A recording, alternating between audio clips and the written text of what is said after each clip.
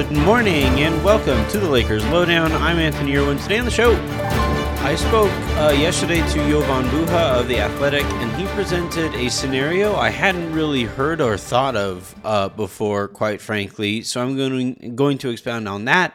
But first, there's a lot going on in Brooklyn that needs to be addressed. I'm sure by now you have heard that the Nets are not going to suspend or really punish Kyrie Irving in any way. I'm sure by now you have heard that the NBA has taken the same approach. Months ago, we heard that the NBA was not going to enact their own suspension of Ime Udoka as Boston handled it internally. That apparently cleared the runway for him to forego that suspension, apparently, and get hired by the Brooklyn Nets. And you know, what we've found out is that it wasn't some victimless crime that Udoka was responsible for in Boston. And by the way, the rhetoric that Kyrie Irving has stamped his platform with is also not some victimless crime. Anti-Semitism is rampant and just continues to go up because, of course, it is. And you know, it all sucks. Everything that's going on in Brooklyn really sucks. All of it really makes you question a lot of what we think of the NBA. And I think most disappointing to me, there's a couple things that are really disappointing here. Obviously, the actions, right? Obviously, Ime Udoka being rewarded with another job mid-suspension sends a terrible message to everybody. Obviously, Kyrie Irving posting that shit on his social media platform and then defiantly defending his ability to do so and not once, questioning why anybody would find it offensive. All of that stuff obviously is what I'm most disappointed in, but I don't really have a really high bar for Kyrie Irving. I honestly don't even have a very high bar for the NBA when it comes to making sure that people who do wrong don't get rewarded after the fact. And this isn't even specifically an NBA thing. Deshaun Watson is the highest paid player in the NFL, and he seems to be just a heinous person. So, I'm never really shocked at the priority system here and how really talented people can get away with more. That'll never surprise me.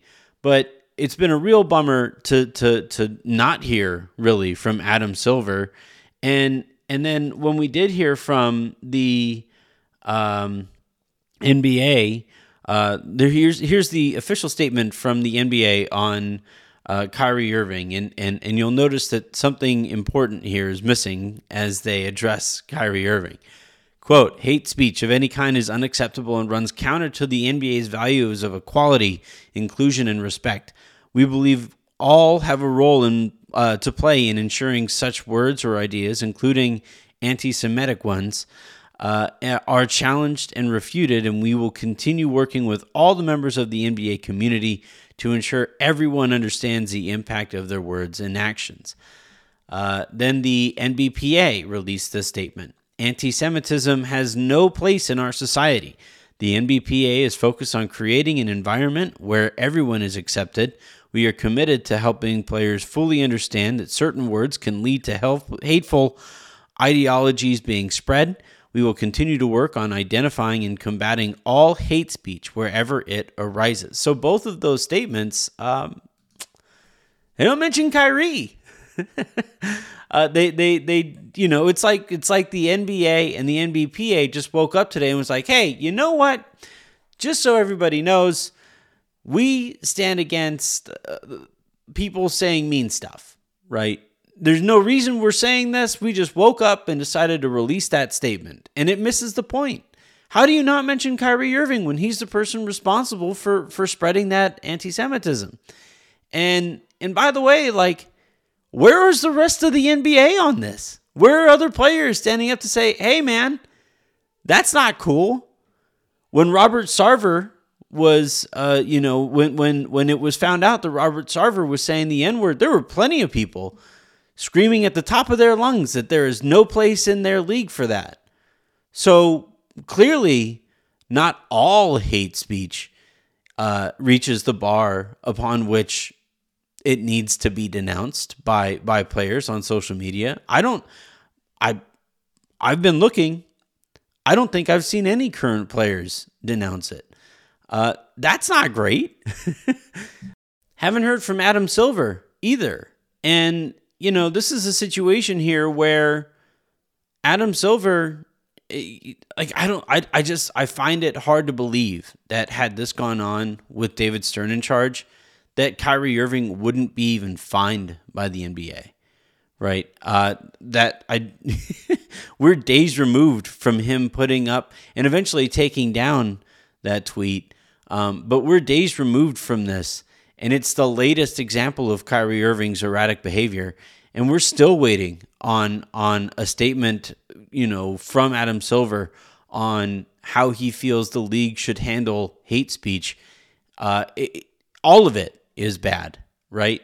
They handled it when they fined Anthony Edwards for speaking against the LGBTQ community. Rightfully so. They needed to nip that in the bud.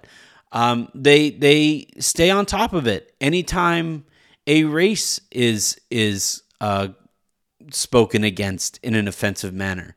What's the difference here with the Jewish community? Why is this one seemingly okay or more okay based on the lack of a punishment and the lack of a statement from Adam Silver, who, by the way, is Jewish, and that doesn't mean that because he's Jewish that that there is more onus placed on him and his responsibility to react to this stuff. That would be unfair.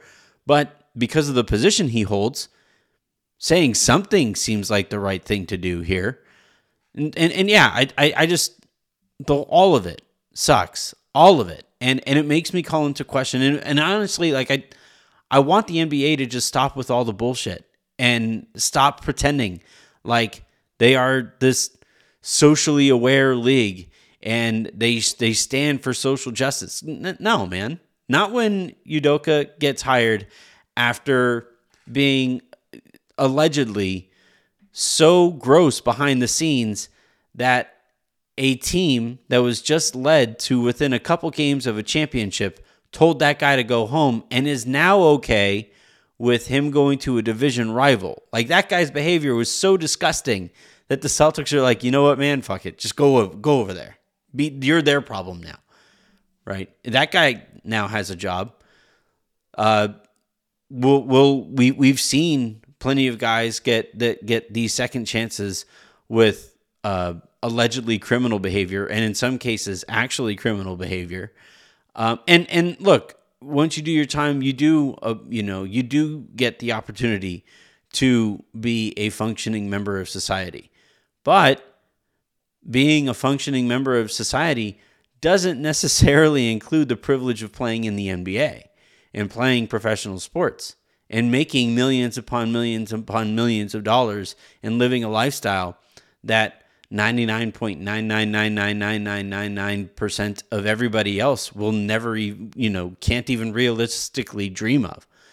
I find all of this really sad as somebody who has kids who I can't wait to teach Avery and Miles about, basketball and all of the great things it has done for my life and my family's lifestyle. I can't wait to sit down and tell her about all of the great basketball I have been able to watch over the years. But part of that conversation is going to be some of this stuff, some of the stuff that's in the shadows. And eventually when she's mature enough, I'll have to sit down and have a conversation with her about players and coaches and whomever else and the actions that they took that brought disgrace to the league. I would just hope that when I do so, part of that story, especially as it pertains to stuff like this, like hate speech, stuff that the NBA claims to stand against. I hope that one day part of that story is, yeah, they were fined at the very least.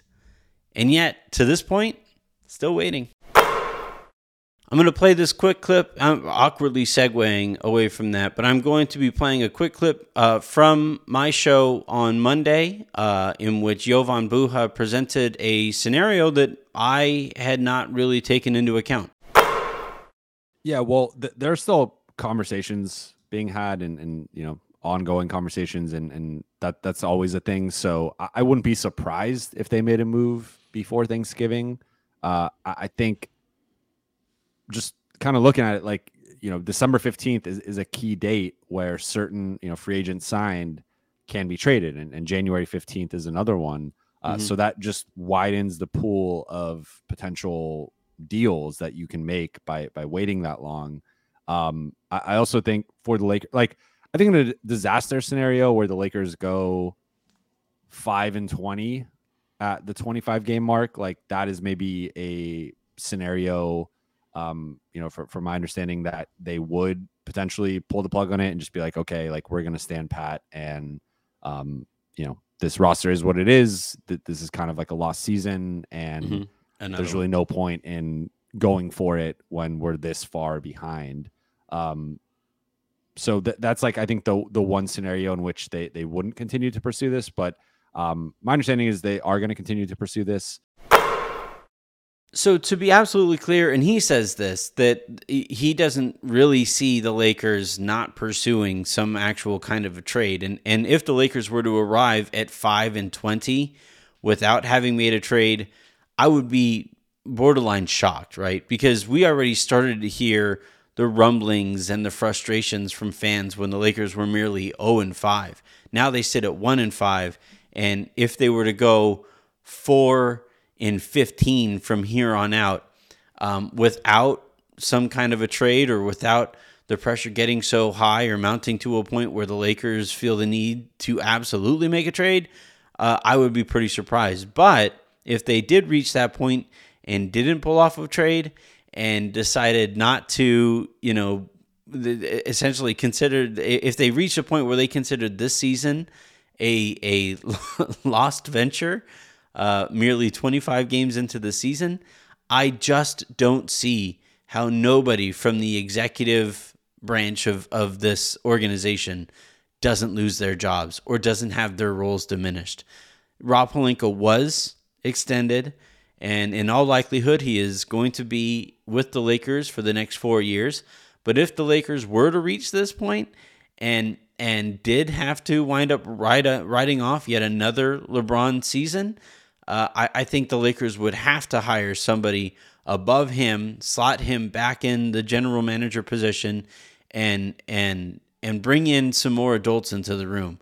That doesn't mean Jesse Buss. That doesn't mean Joey Buss. No offense to those guys, but the Lakers need successful experience in their front office. Right now, they don't have any. All right, that's going to do it for this episode of the Lakers Lowdown Podcast. Quick reminder, check out the Taco Tuesday guys from yesterday as they talk about everything going on surrounding the Lakers and get you ready for the matchup against the New Orleans Pelicans.